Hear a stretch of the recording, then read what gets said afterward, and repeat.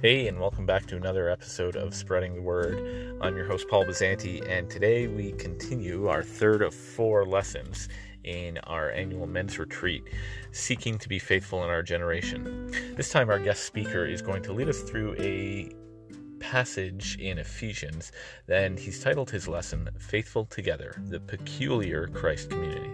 So without any further ado, we'll turn it over to Sean Dutile.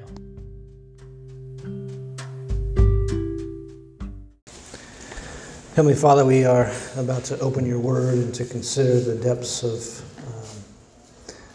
your truths. Father, we need your Holy Spirit to come and to tear open the understanding of our minds. Lord, to give us humility, to give us understanding. We ask you, Lord, to speak to us and to illuminate for us all that we need to see. We ask this in Jesus' name. Amen. Amen. Ephesians chapter 1, verse 23, let's read that together, 1 through 23. Paul, an apostle of Jesus Christ, by the will of God, to God's holy people in Ephesus, the faithful in Christ Jesus, grace and peace to you from God our Father and the Lord Jesus Christ.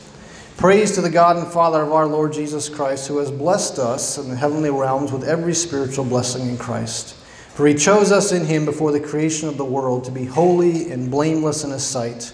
In love, he predestined us for adoption to sonship through Jesus Christ, in accordance with his pleasure and will, to the praise of his glorious grace, which he has freely given us in the one he loves. In him we have redemption through his blood, the forgiveness of sins, in accordance with the riches of God's grace, that he lavished on us. With all wisdom and understanding, he made known to us the mystery of his will, according to his good pleasure, which he purposed in Christ, to be put into effect when the times reach their fulfillment, to bring to unity all things in heaven and on earth under Christ. In him we were also chosen, having been predestined according to the plan of him who works out everything in conformity with the purpose of his will, in order that we, who were the first to put our hope in Christ, might be for the praise of his glory. And you also were included in Christ when you heard the message of truth, the gospel of your salvation. When you believed, you were marked in him with a seal, the promised Holy Spirit, who was a deposit, guaranteeing our inheritance until the redemption of those who are God's possession, to the praise of his glory. For this reason, ever since I heard about your faith in the Lord Jesus and your love for all God's people, I have not stopped giving thanks for you, remembering you in my prayers. I keep asking that the God of our Lord Jesus Christ, the glorious Father, may give you the spirit of wisdom and revelation, so that you may know him better. I pray that the eyes of your heart may be enlightened, in order that you may know the hope to which he has called you, the riches of his glorious inheritance in his holy people, and his incomparably great power for us to believe. That power is the same as the mighty strength he exerted when he raised Christ from the dead and seated him at his right hand in the heavenly realms, far above all rule and authority, power and dominion, and every name that is invoked not only in the present age, but also in the age to come.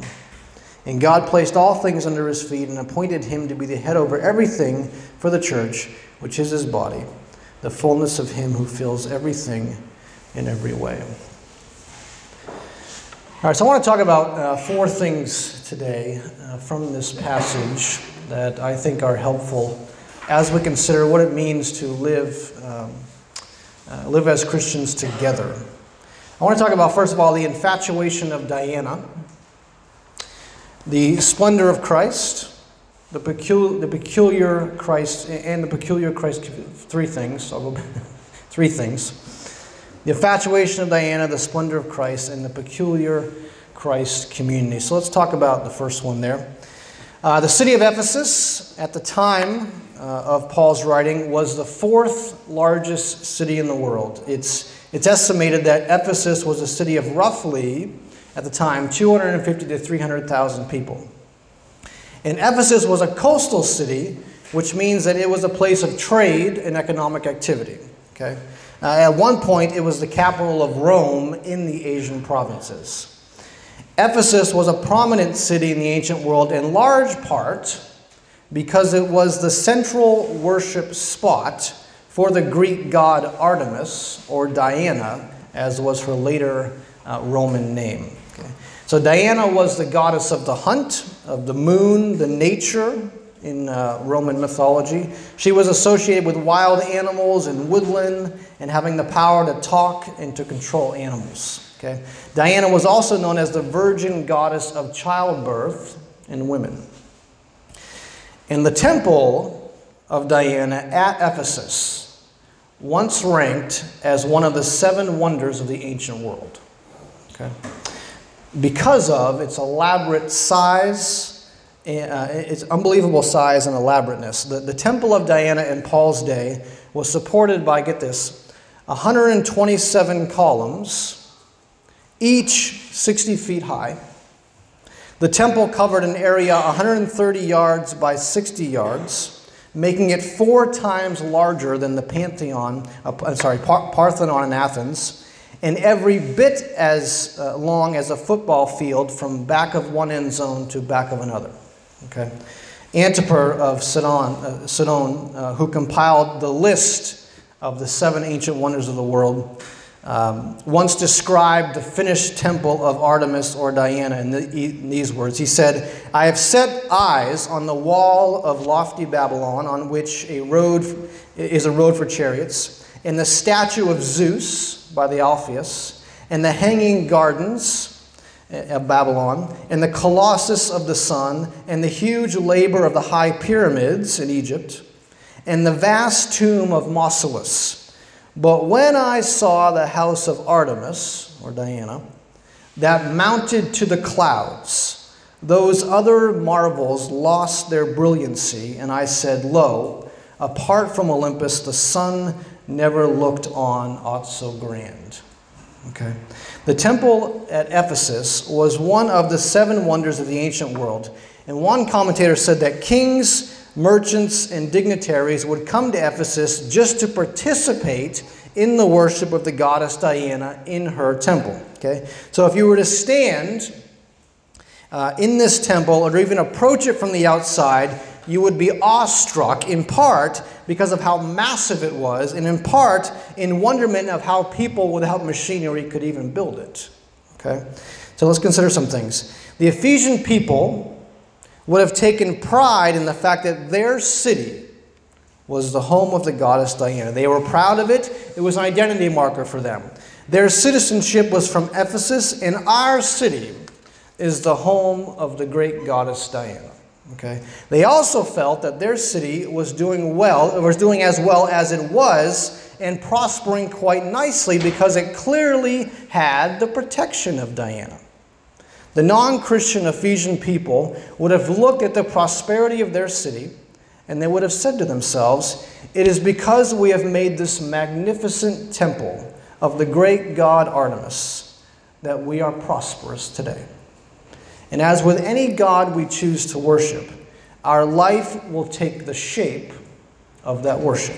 So for example, if City A worships the god of money, then her education, her economy, her extracurricular activities, and everything else will take shape around that god. If we worship the god of money, then we will build an education system that prepares us to make money.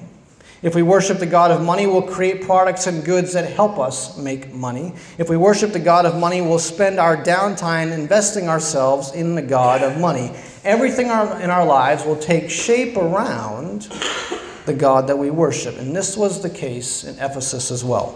The entire way of life in Ephesus was shaped by the worship of the goddess Diana, whether they realized it or not. An example of this is found in Acts 19, when Paul was in Ephesus, right?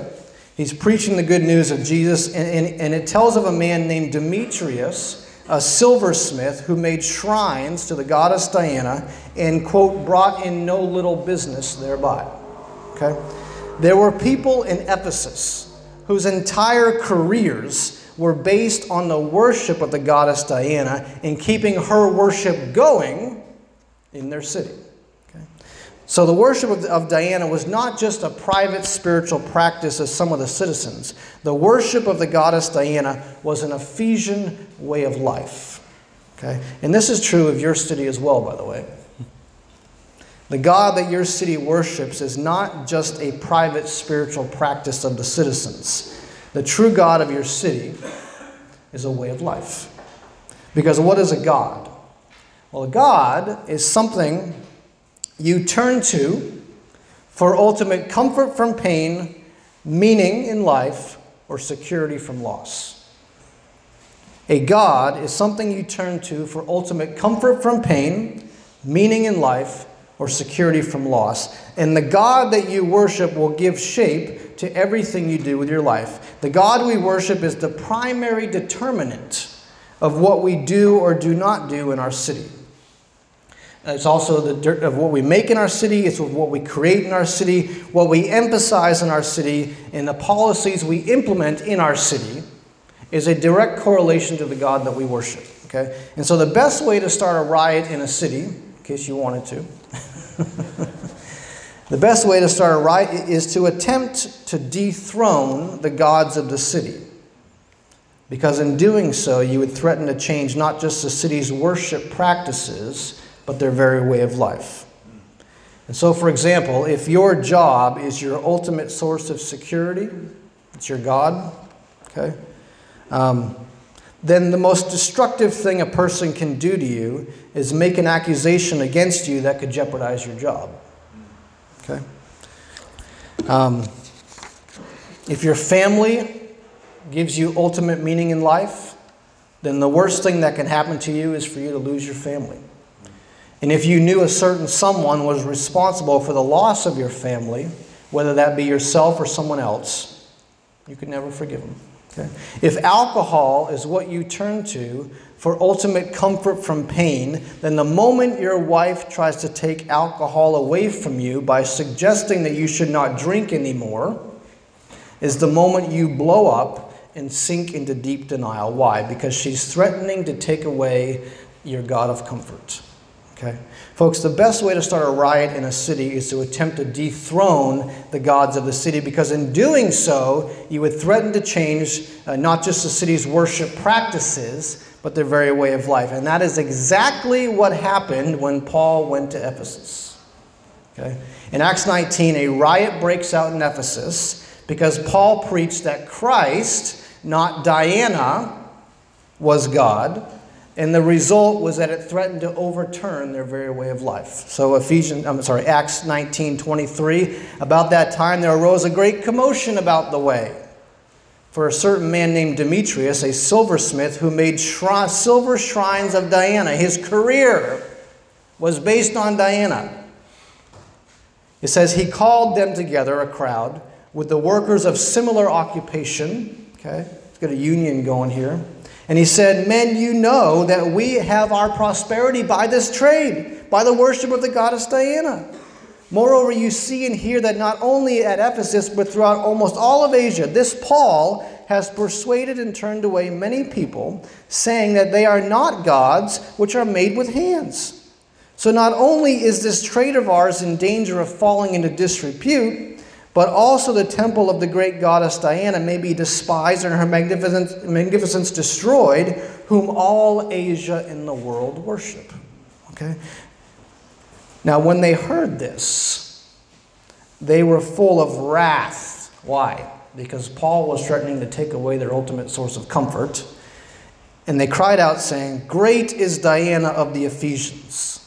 So the whole city was filled with confusion and rushed into the theater with one accord, having seized Gaius and Aristarchus, Macedonians, Paul's traveling companions.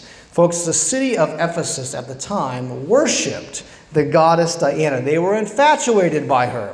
She is what the city turned to for ultimate comfort from pain, meaning in life, and security from loss. And the moment Paul attempted to dethrone her, it put the city into an angry panic, because just like an addict, the people believed they could not live without their precious Diana. Okay? So the first thing we see is the infatuation with Diana. Diana was, or Artemis, was what the Ephesian people turned to for ultimate comfort from pain, security from loss, and meaning in life. The second thing we see is the splendor of Christ. Okay?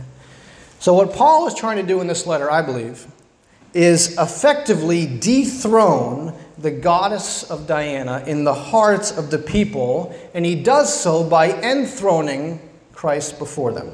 So here's how he does it.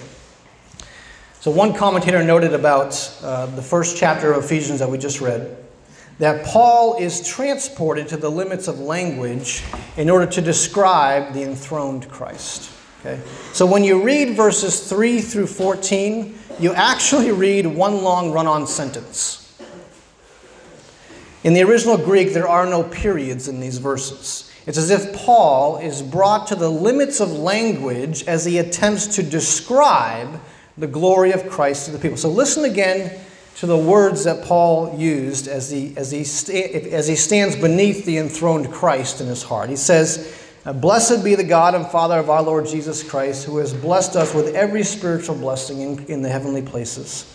He chose us in him before the foundation of the world that we should be holy and blameless before him in love. He predestined us for adoption according to the purpose of his will, to the praise of his glorious grace with which he blessed us in the beloved. In him we have a redemption through his blood, the forgiveness of sins, according to the riches of his grace, which he has lavished on us in all wisdom and insight.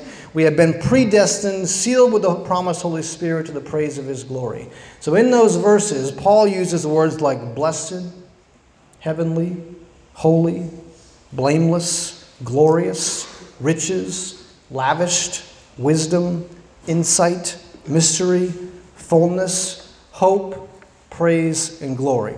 It's as if Paul imagines himself standing underneath the seventh wonder of the ancient world in Ephesus, saying, "This temple here, guys, does not compare to the glory of Christ." Every word of this first chapter is meant to reassure the Ephesian Christians that no matter how magnificent the temple of Diana is in your city, the one you walk by every day, and the one dignitaries come to your city specifically to see, no matter how much security you think it provides you, no matter how much your temple gives you meaning for existence, whatever you think Diana does for you does not compare, Paul says, to what Christ has done for you. Okay? In fact, if you went to Ephesians today, if you went to Ephesus today to see this seventh wonder of the ancient world, well, here's what you'd see. One pathetic pillar.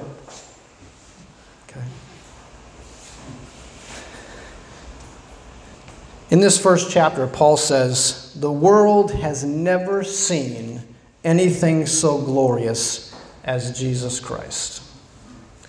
But why is that? Why is Jesus more glorious than Diana?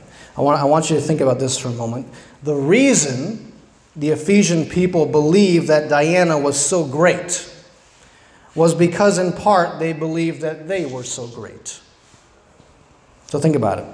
The people of Ephesus stood before their colossal temple and they said to themselves, "Look what we've built, our goddess Diana. Wow, she must be pleased because look, our city is prospering. People are coming here just to see her temple. People envy us and want to move here. Our economy is flourishing. The goddess of Diana is clearly pleased with us because what God would not be pleased with worshipers who have done such extraordinary things to worship them? Boy, aren't we good. Look at this temple." Okay. Do you hear the narrative there? And by the way, this is the narrative of almost every religion in the world. Nearly every religious person in the world believes that they have God's favor, or that they have the favor of the gods because of the good they have done. We perform these rituals. We've built this glorious temple. Okay.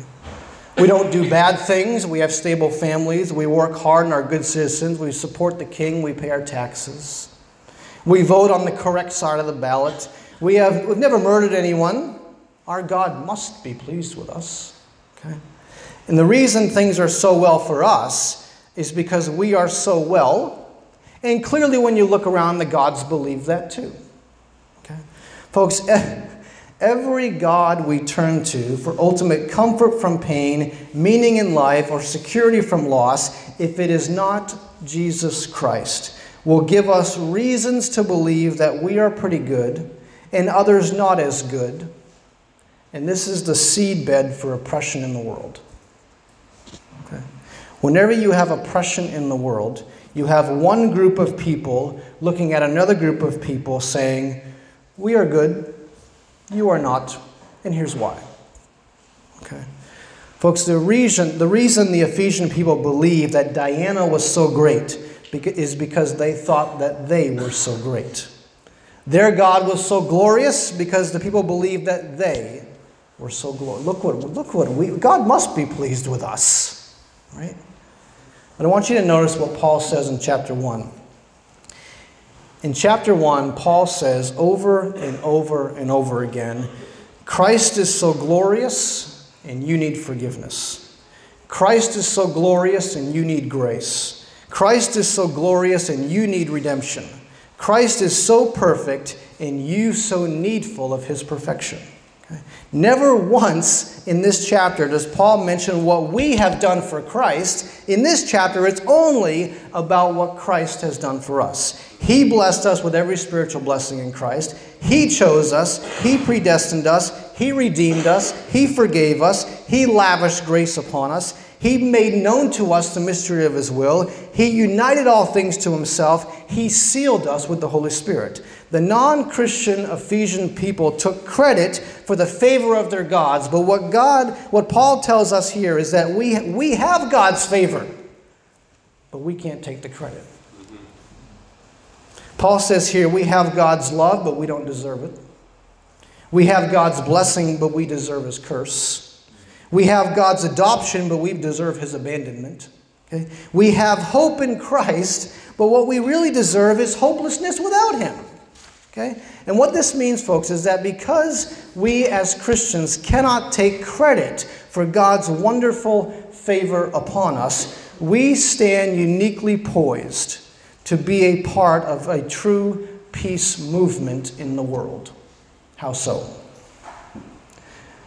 Well, God didn't wait for me to be good enough to grant me his favor. Therefore, I don't have to wait for other people to be good enough to grant them mine either. Right. And of no other religion is this true. Every other religion says you are right with God because you have done so well. But Paul says here that Christ is so glorious because of what he has done, and not because of what I've done. God did not choose me because I built him something. God chose me, and in his great love, he says he wants to build me something. Okay? Jesus left this earth saying, I go to prepare a place for you. He did not say, all right, fellas, get to work building me something. Okay? This, folks, is the splendor of Christ that Paul is reaching to the ends of human language to describe for us. Christ is like nothing you've ever seen before. He is glorious, and he is building us a place. He is not impressed with our places. Okay?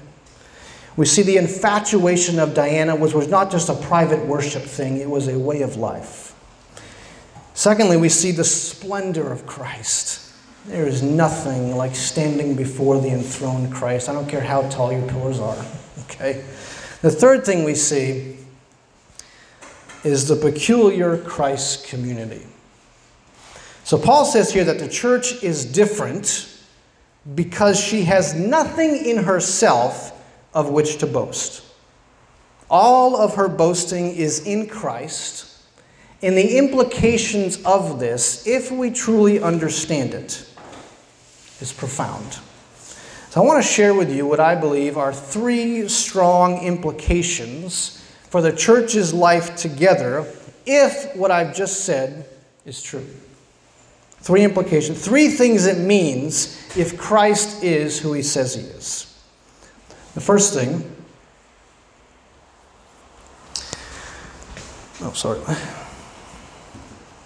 Three things it means. It means, first of all, that the church is the only place in your community where true humility exists. The church is the only place in your community where true humility exists. In Luke chapter 10, verse 29, an expert in the law asked Jesus, "And who is my neighbor?" And then Luke says he asked this question to, quote, justify himself. So without doing an exegesis on this particular Luke 10 passage, let me ask this question, okay? Why ask the question, "Who is my neighbor?" unless you think there are some people who do not qualify as being your neighbor? Okay?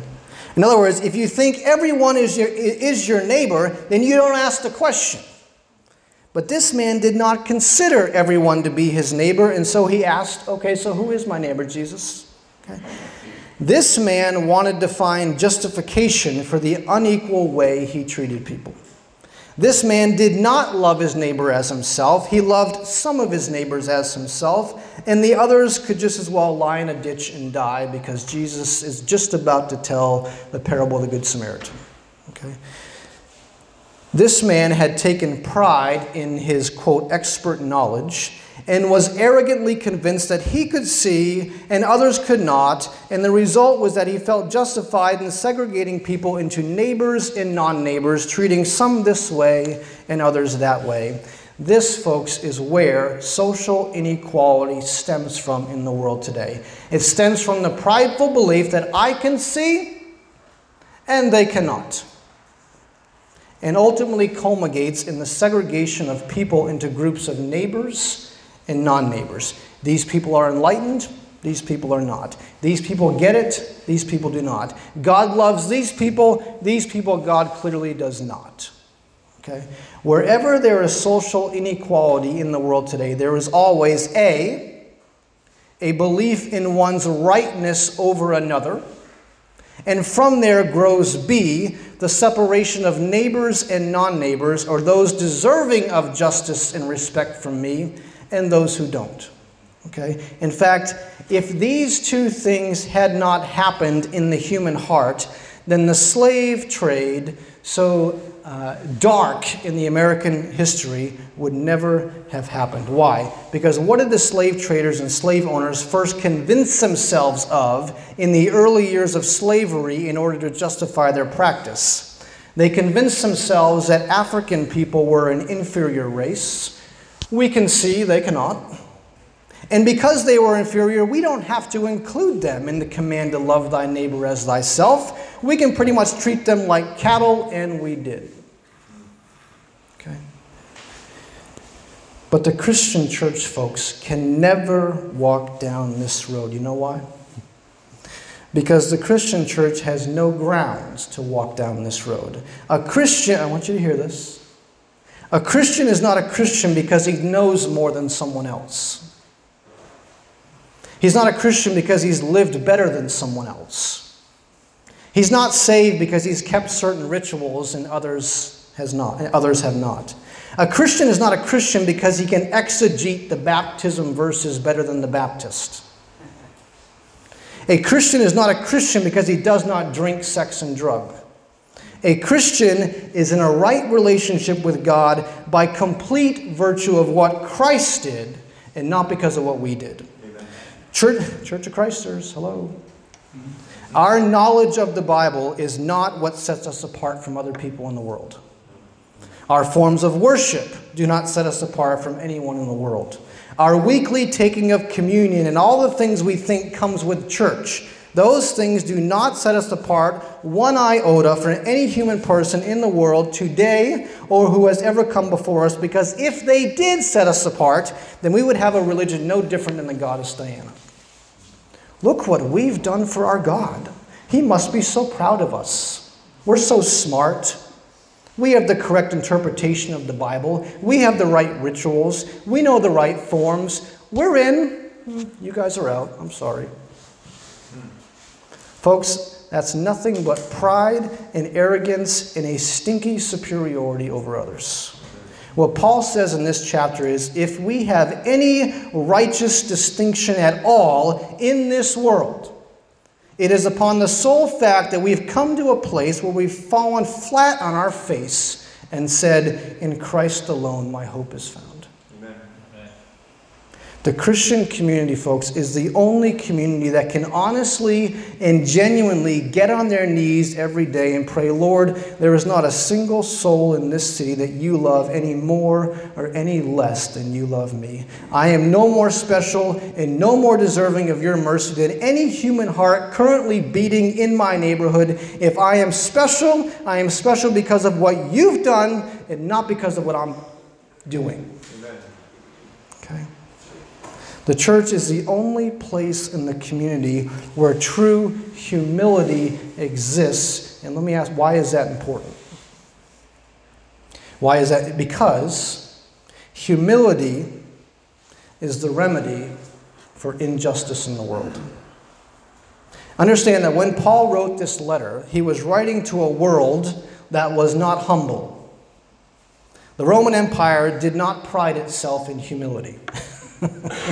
Okay? Humility was not a virtue of admiration in that day, and I don't believe it's much of a virtue in our day either, right? So let's define humility. Humility can be defined as freedom from pride or arrogance, a low view, or really a correct view of one's own importance. There was almost nothing in the Ephesian culture that promoted humility as an admirable virtue, and there's almost nothing in our current culture that promotes it either. Right? Humility is thought in many ways to be dangerous. The humble get walked on, or they miss opportunities in this world. Right? Instead of humility, the virtue probably promoted most in our current culture is the virtue of self-expression. Right? Self-expression is the act of making oneself known to the world. It says, get your name out there. Get yourself out there. And so, this is what social media is all about, right? Social media personifies you and what you're doing. And by the way, we only show the parts of ourselves we want to. There are even Facebook filters that take what you post and offer to push your influence further into the social media world, right? But have you ever noticed that there are no Facebook humility filters?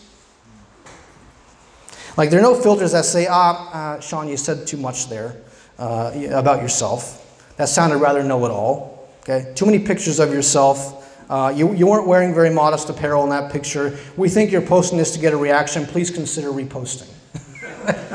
No, there's no such app. Right? The Roman culture and our culture today does not promote humility as a virtue of admiration. It's a get-you-nowhere-in-life virtue. But for the Christian folks, humility needs to be the virtue before all virtues. Andrew Murray would say, humility is the virtue which makes possible all other virtues. He says humility comes before love. Humility comes before kindness. Humility comes before honesty. If you are not humble, the other virtues are not possible to you. So how do you become humble? Well, I actually don't believe you can make yourself humble. You can make yourself arrogant on your own. We're pretty good at that. That's true. Okay. You can make yourself a jerk on your own. That's true. You can make yourself selfish on your own. But you cannot make yourself humble on your own. True humility comes not as a result of what you do, but as a result of something that you become aware has been done to you. And that something may be the consequences of your actions as you bottom out or otherwise experience pain. That something may be a sickness which takes away your ability to do the things you used to do. That something may be a near bankruptcy. Or that something may be God's specific intervention in your life, like that of Paul, a Damascus Road experience. Or your humbling may simply be the awareness that there's nothing whatsoever that you can lift to God for which God says, boy, you're really good, I want you. It's Christ alone. Amen. And that truth, embedded deep in your heart every day, will flatten you. And you will say, God, there's nothing I have that you need, but oh, you want me, and I'm flattened by that reality. Okay? No matter how a humbling comes about in your life, you can never orchestrate it on your own. It must happen to you. A.W. Tozer once said, it's doubtful whether God can use a person greatly unless he has hurt him deeply. I don't like that. And I think there's some strong truth in that. Folks, the remedy for injustice in the world is a profound humbling. Because you cannot hate someone unless you look down on them or look up to them. I'll say it again. You cannot hate someone unless you look down on them or look up to them. When you look down on somebody, you feel better than them and can eventually justify mistreating them. And when you look up to someone, you can grow jealous of them and eventually direct your energies to bringing them down. What humility does in the heart is it evokes in you an honest and accurate assessment of yourself, such that when you look at other people, you neither look down on them in disgust or up to them in jealousy, but you see everyone as equals, equal with yourself. Doesn't matter your education, doesn't matter what you did and I did not. Humility says, you're made in the image of God, brother.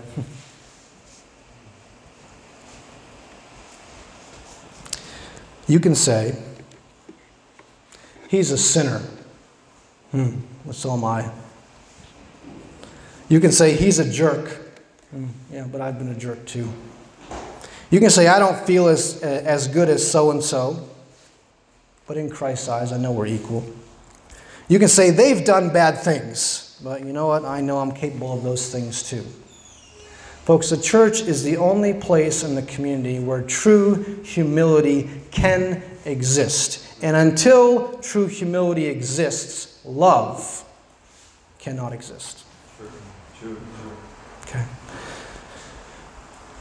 Secondly, the church is the only place in the community where every human person gets royalty status.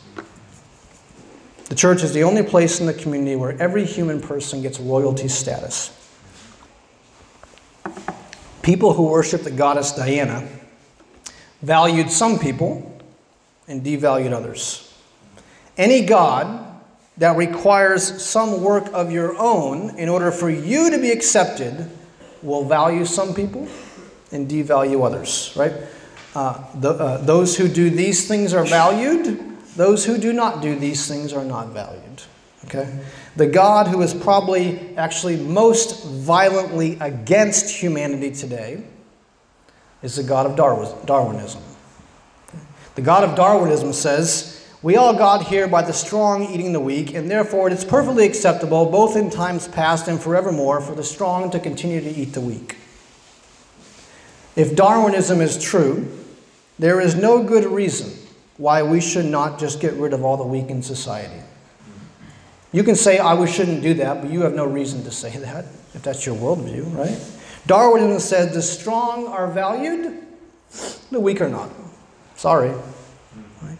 But the gospel says, none of us are valued because of what we've done. We are valued because of what he did for us. Okay? Jesus made us acceptable when our sins made us unacceptable. Okay? Jesus gave us value when our sins devalued us. Jesus gave us royalty status when we were nothing but filthy wretches. In this way, folks, the Christian has reason to value every human person in our cities regardless of what they've done.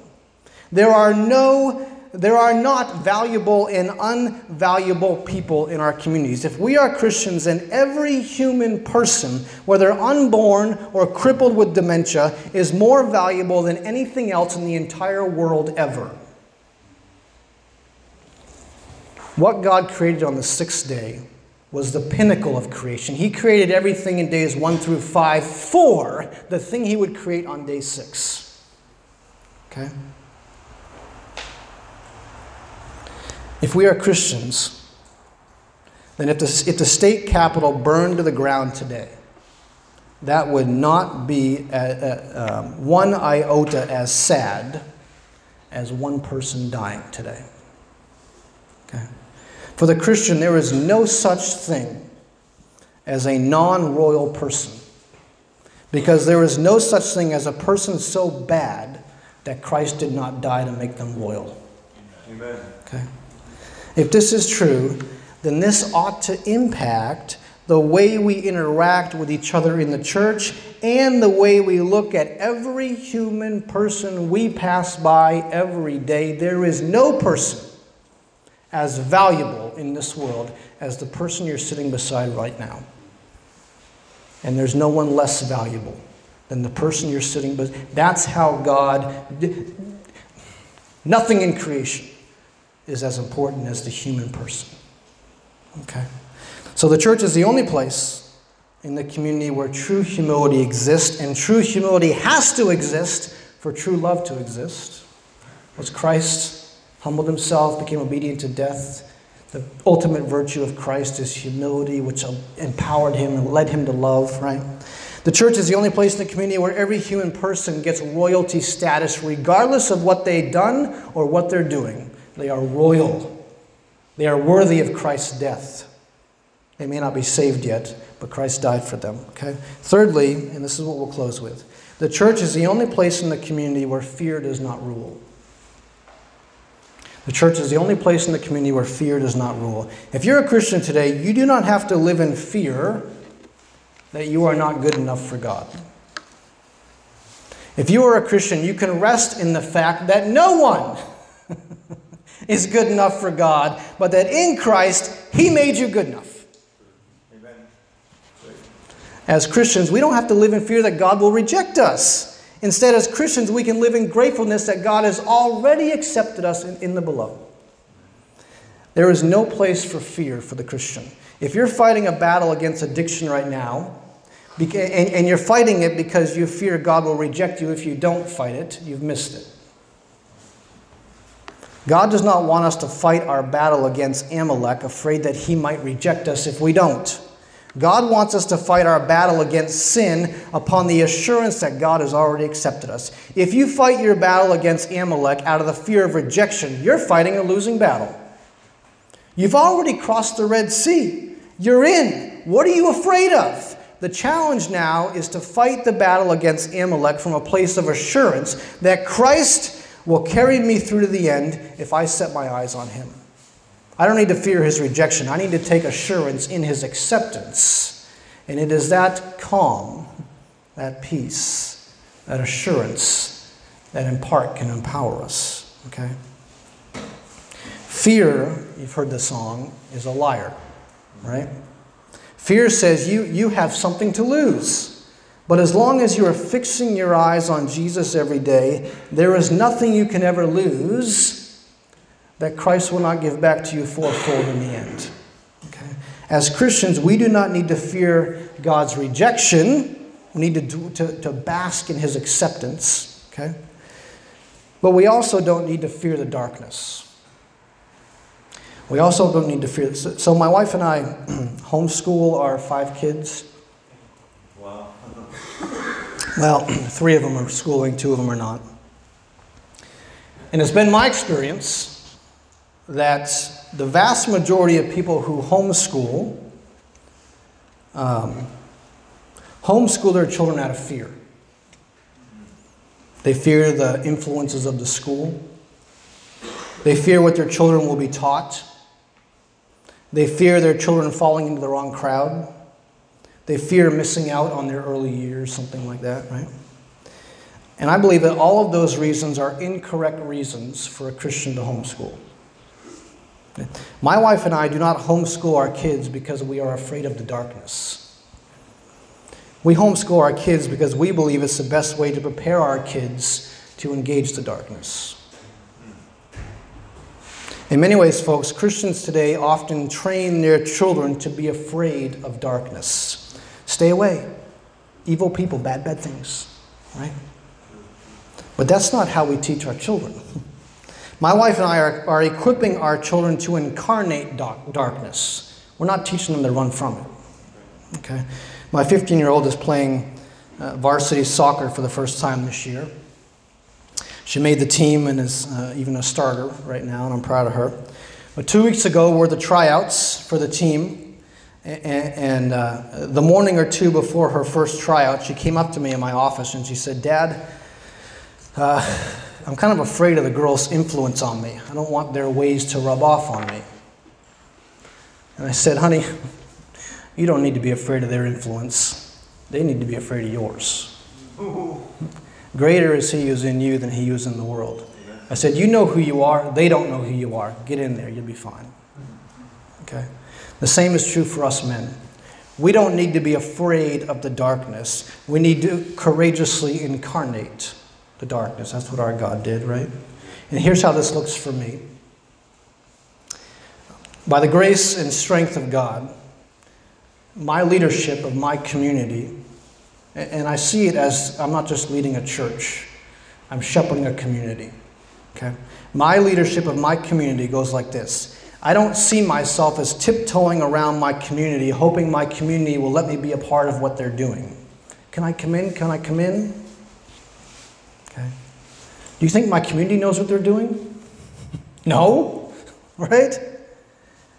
Instead, I am boldly leading forward in my community saying, this is the way we should go. Are you coming or not? Okay. You can worship your gods, but let me tell you ahead of time where they lead you. Come follow me as I follow Christ. Folks, I'm not afraid of the darkness, and neither do you need to be. Okay? The church is the peculiar Christ community because it is the only place in the community where true humility can exist, and therefore where true love can exist. It's the only place in the community where every person gets royalty status regardless of what they've done. And it's the only place in the community where fear does not rule. Let's close, let's stop there and pray together. Heavenly Father, the implications of your cross are beyond our comprehension. And Lord, we ask you to forgive us if we have said that anything but your dying love for us is a reason for our separateness. God, we are good because you made us good. We are righteous because you made us righteous. If we are different in our community, we are different because you made us different. And we ask you, Lord, for the humility that knows that we are saved by grace alone. We ask you, Lord, for the courage to enter the darkness of our city and not be afraid of it. And lastly, Lord, we ask you to help us to treat each human person we interact with in the church or outside of the church as worthy of more honor and respect than anything that has ever lived at any time in the history of the world. Teach us, Lord, to love people in that way. As we lead into our final hour, Lord, we ask you to close our minds out with something chewable to apply as we leave. And we ask this in Jesus' name. Amen.